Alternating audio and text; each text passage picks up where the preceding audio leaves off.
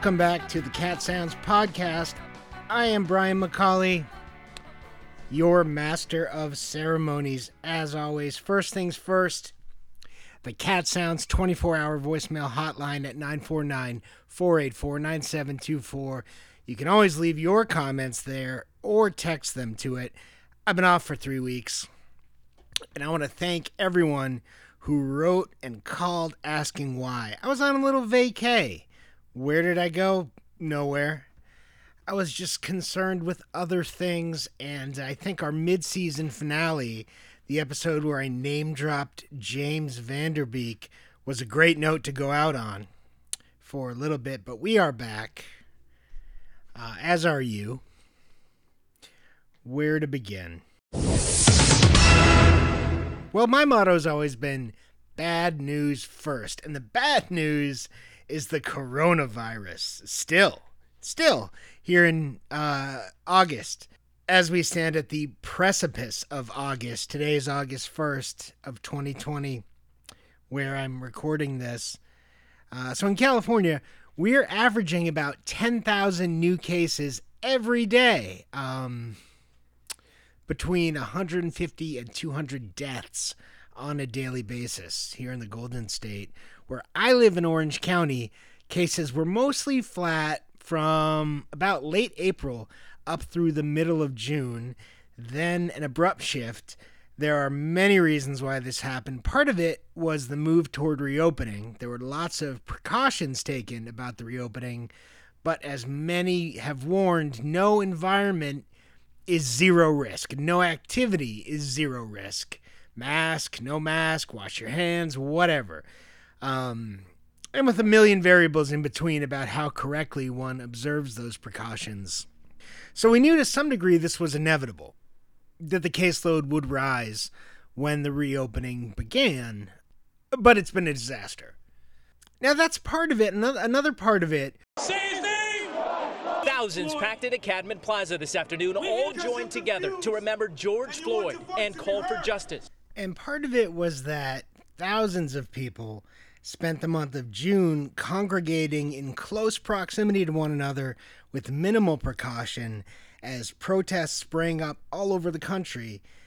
And there was a noticeable lack of public outrage from a certain kind of person who is prone to publicly expressing outrage over all sorts of different things. Those people were oddly quiet in the face of the demonstrations that we saw. I suspect because they thought pointing out the risk of the coronavirus would be conflated with opposition to the political aims of the people demonstrating.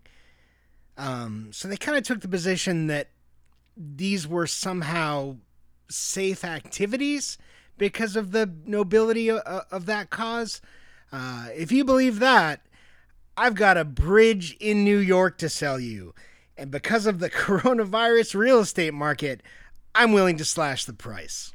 I'm not judging anybody for whatever behavior they did or didn't engage in. I'm just saying that having any belief that protests would somehow not spread this disease is without a foundation in reason. We all know outdoor activities are more safe than indoor ones. At this point, it looks like much more safe. Many of us believe sunlight is more effective than a lack thereof. But if you are mere inches, hardly 6 feet, from thousands of other people, screaming and shouting and often touching, I don't think it matters. This is high-risk behavior. But those protests were mostly composed of young people, a demographic who tend not to suffer coronavirus complications. So at face value, they're safer than a lot of other groups would be in the same situation. Of course, those young people do not live on Young People Island, a nation exclusively comprised of only the youth and surrounded by water on all sides. There is no such place. If you believe that, I can help you get there by selling you a bridge, which you could use to get to Young People Island, I guess. Now, how many people did those events spread the virus to? I don't know. Maybe just a few. Perhaps very few, but one. I would say at least someone. Someone got the virus who would not have in a causal chain of events that resulted from someone protesting. That much is sure. And someone has or will die at the end of that causal chain. And what's more, a much, much larger group of people watched those things on TV and granted themselves certain permissions that they had not before during the quarantine. There's a certain kind of person who was at home doing their best with the quarantine and social distancing and whatever else, who already was feeling the coronavirus quarantine fatigue by June, which I think we all were, and I think which we all know contributed, at least in some part, to the numbers we saw in the protest movement. But there was a kind of person just observing it who then changed their behavior based on what they saw, based on the fact that they saw thousands of people flaunting those guidelines without consequence. I don't know how you can rationally deny that would be a consequence of all of this happening. Again, maybe it's just someone or a few someones, but probably not fewer than you would put at risk or I would put at risk if we were to disregard the current restrictions today and go do something that we wanted to do or that we believed was worth doing. Now, said on this podcast before, I oppose racism, including systematic racism, and I'm very critical of police abuses, which I described in detail several episodes back. That's available in the back issues if you want to go listen to it. Should be in your feed. But what is the measure of that opposition? Do I oppose it enough that I would put myself at risk for contracting the coronavirus merely to voice that discontent within our system as it exists? Not to cast a vote, mind you, not to knock on doors to convince a voter of some change that I seek, but just to generally do some marching and to engage in chants and hold signs and so on and so forth for the news to cover. Would I do that? No, I would not. In my calculus of coronavirus risk, that does not appeal to me at this moment in our country's history. I don't see that as a productive use of my time. I don't see that as a productive risk environment to put myself or somebody else who I might come in contact with thereafter in. That's my feeling. That was my feeling about the wackadoo anti-lockdown protests, which was not a movement that I support politically. And it's my feeling about the social justice protests. The main distinction is hardly anyone protested in those crazy anti-lockdown protests, whereas many, many thousands of people did in the George Floyd protests. Nevertheless, I will say, in the anti-lockdown protests, it was enough people that, like I said, you can bet somebody got it. Somebody got the coronavirus who would not have otherwise, as some link in some chain stemming from those protests. I guarantee you this happened. The odds that it didn't happen would be infinitesimal with the kind of environment that we're dealing with right now. Someone got sick. I'll tell you one more anecdote, and then I will shut up about this. Congressman John Lewis died this week. He was certainly somebody who knew about risk. He risked his own life to advance the cause of civil rights, and for that, he is a hero. He was brutally beaten in the Jim Crow era South for the work he did. And so this week, Congressman Lewis was laid to rest. There was a very moving service, which I watched on TV, and I don't say that with any levity. I genuinely was. I was moved to see this. He was honored by no less than 3 living U.S. presidents, among many others. John always kept walking to reach the beloved community. We live in a better and nobler country today because of John Lewis. You want to honor John? Let's honor him by revitalizing the law that he was willing to die for. I watched this from my home where I am quarantining, and I was moved. But later, I went on Twitter, which is not how a good story begins. But anyway, I went on Twitter and I saw a tweet. I don't know if it was true. People can say whatever they want online, but this person was tweeting a picture of the packed church at John Lewis's funeral, and they were saying something along the lines of, "It's okay that my father's funeral is limited to 10 people tomorrow. I understand." That kind of knocked the wind out of me to see that. I hadn't even thought of it. I watched the service. I didn't even think about it. I didn't even think, because I've internalized at this point the idea that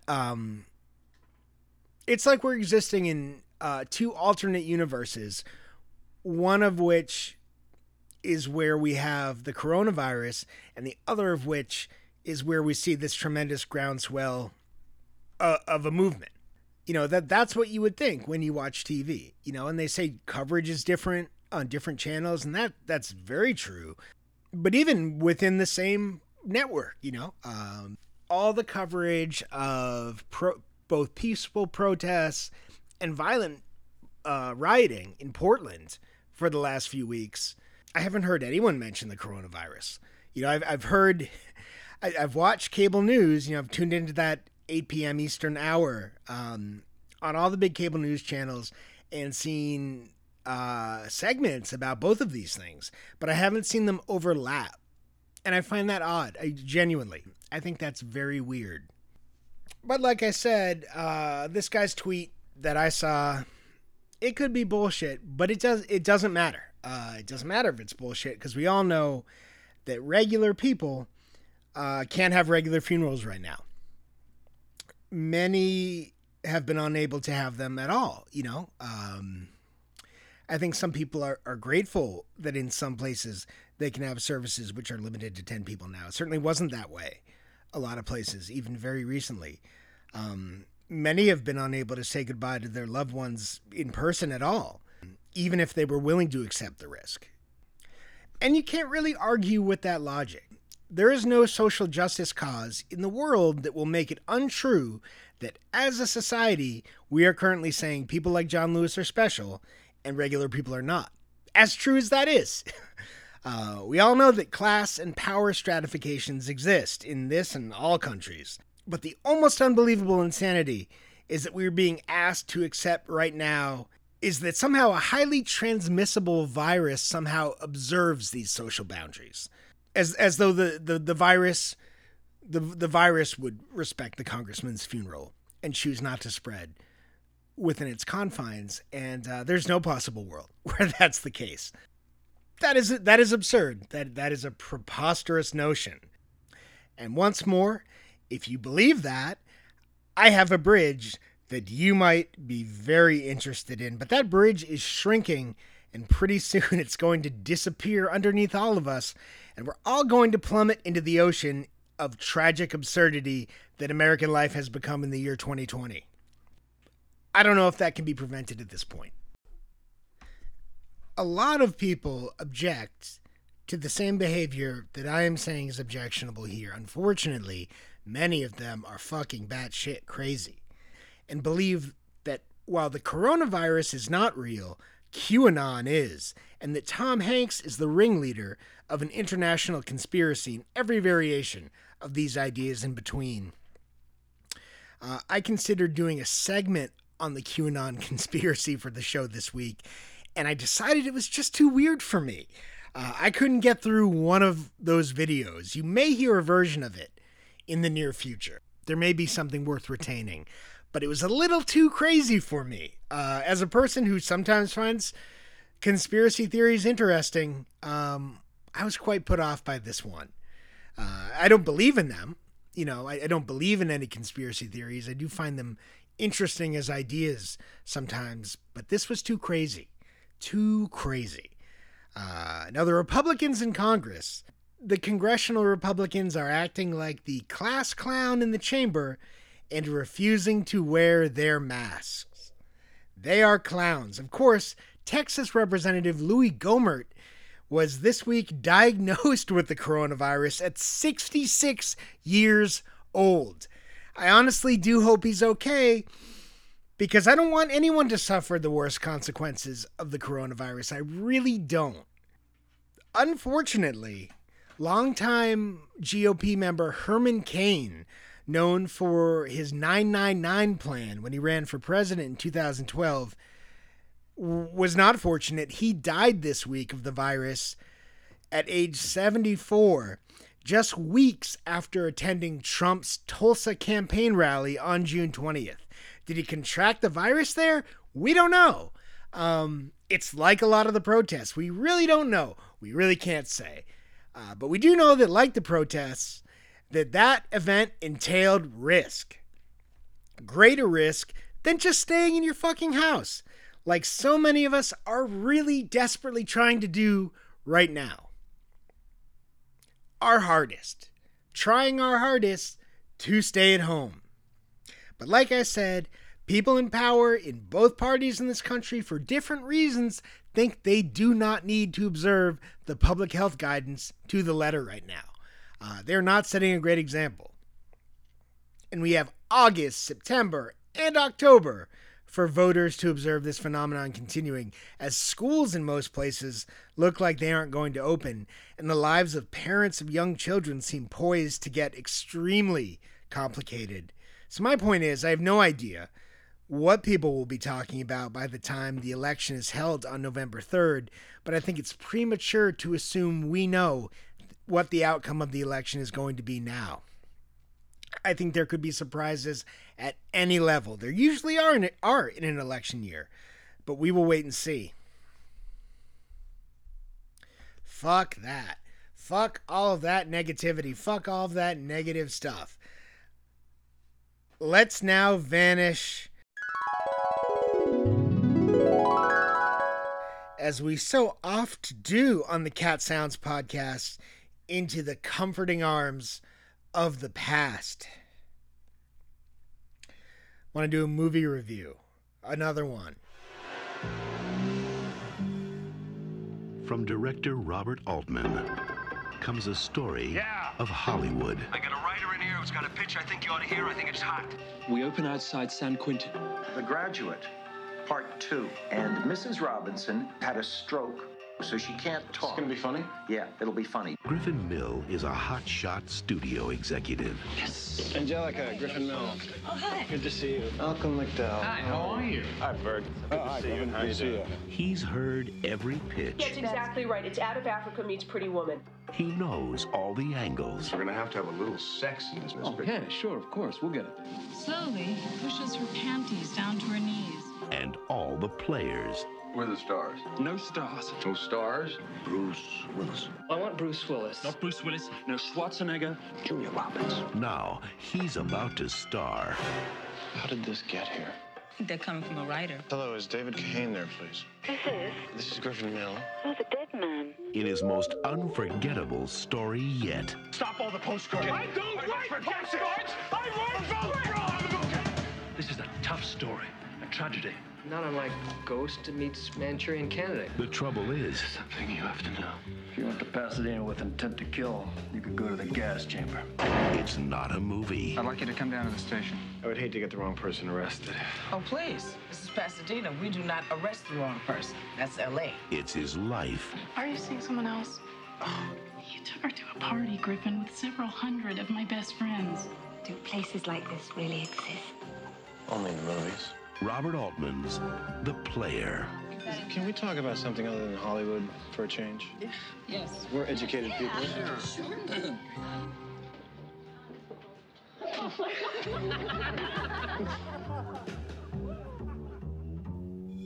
The Player is a 1992 Robert Altman film starring Tim Robbins as a movie business executive fighting to keep his position while beset from all sides, not least of all by the possibility he'll be caught for a terrible crime he has committed.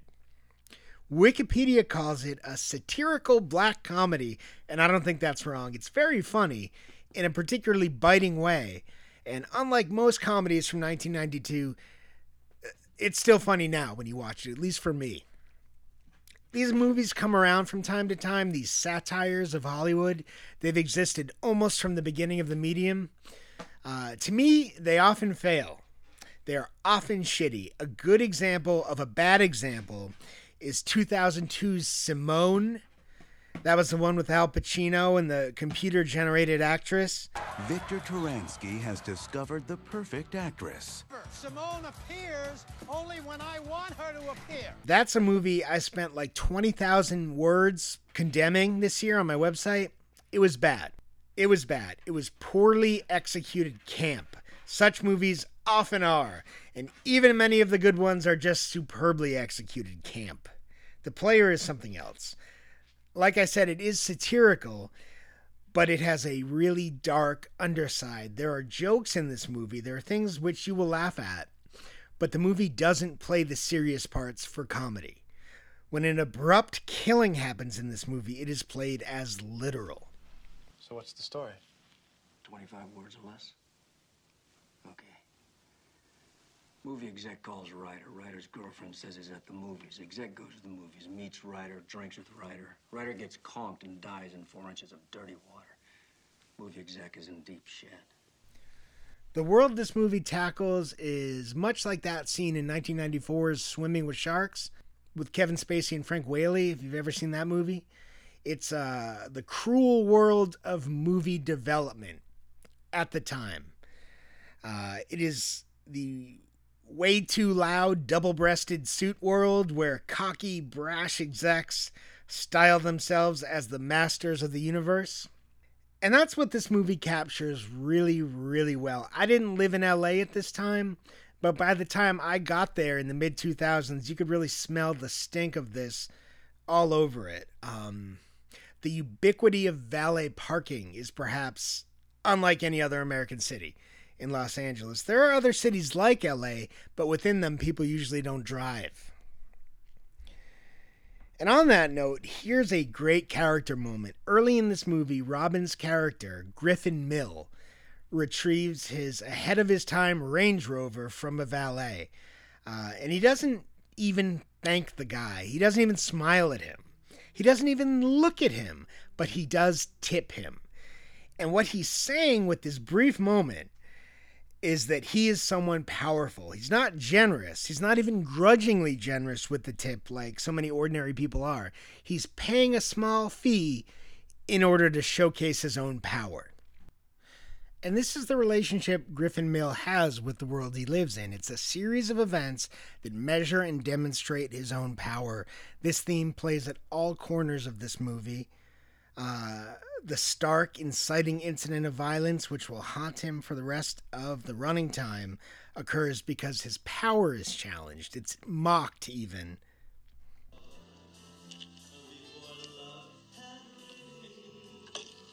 You're on my list, pal.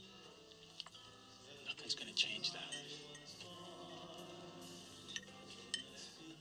See you in the next reel, asshole.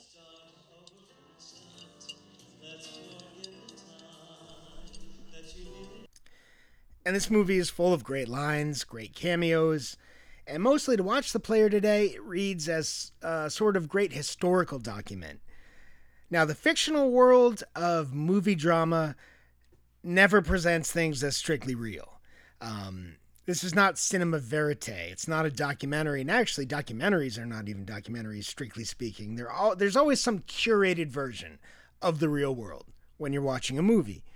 But this movie curates 1992 show business really well. The way people dress, the concerns they have. It's comical now. Some of the styles in this movie, particularly a Bill Cosby-esque sweater worn by Jeff Goldblum in a brief cameo where he plays himself. There's plenty of other stuff too. This is a movie that reminds us that Whoopi Goldberg was once a pretty serious actor.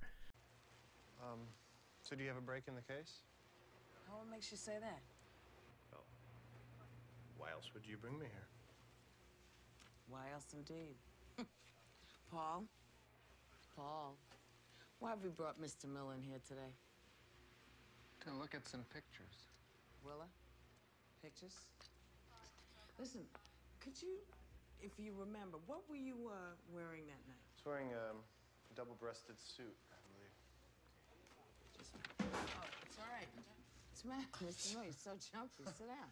I'll get it. No, that's what she's here for. It's all right. Have a seat. Sorry. No problem. And the whole thing plays as very detached, which I think serves it. The camera takes the action from pretty far away, which isn't uncommon for a Robert Altman movie. I imagine it's extremely difficult to mic actors for sound with some of the shots he insisted on getting. But they really work. They really work very well here. Nobody is really that attached to anybody else. They're attached to themselves in this movie. It's a cynical, selfish world. And I can only imagine screenwriter Michael Tolkien, whose book the film is based on, drew inspiration from some nasty personal experiences. It's just too well executed to be the product of just informed speculation. He wrote a sequel, at least in book form, and it's on my list. I want to check it out. That book was published in 2006 when Hollywood had already begun to change sharply from Griffin Mill's world. This movie posits that film executives sit around teasing out shitty ideas for movies, and where they might happen upon a good one, they ultimately destroy it in pursuit of commercialism. And that's not the worst part. The worst part is the people it chews up and spits out, like the character of Bonnie in this movie. And Hollywood is a lot different than that today. It is this world, but utterly bloodless. The ideas start out as bad, somewhere far off, in a different form, so that they're all existing IP by the time they reach anyone's desk in Hollywood. Early in the player, Griffin meets with Martin Scorsese, playing himself, who gives him a truly terrible pitch, but at least it's original. It's something original. Today, I doubt many meetings like that even occur. It's all about licensing superheroes and YA literature to get franchises started. And I think that's terrible. I prefer the crass commercialism of 20 or 30 years ago to the crasser commercialism of now, is what I would say. I understand it, but I prefer it. Call it nostalgia, purely. Now, if you want to read a book, and I get it, nobody does, but you can get this one on audiobook if you really want to. If you want to read a book about what's changed in Hollywood over the past 2 decades, the kind of changes we're talking about here, let me recommend to you The Big Picture by Ben Fritz. It was published in 2018. It covers a lot of this stuff, and it's an informative read if you're curious why movies have gotten so repetitive and boring. That's The Big Picture by Ben Fritz. He's the West Coast bureau chief for Wall Street Journal. And with that being modern Hollywood, this movie really stands up, like I said, as a historical document of a bygone era. It's a great film. There are lots of reasons to watch it, but as time passes, it gets more and more about the slice of 1992 that can be seen here. That's The Player. You can see it on HBO Max. Ugh, I thought I might get through a whole episode without mentioning HBO Max. I didn't. That's where you want to go if you want to see it. That's our show for this week. I'm sorry if it was disappointing. I'm disappointed by it too, if it makes you feel any better. Remember, you can always call the Cat Sounds 24-hour voice and text mail hotline at 949-484-9724. Our theme music is Matzah by Frog Belly and Symphony. Please check them out on Bandcamp or at frogbellyandsymphony.com. I'll be back next week. I'll probably do that conspiracy thing because I just have too many notes on it that have to go somewhere. I hope you're having a good summer. Be safe. Take care of yourself. And I'll see you then.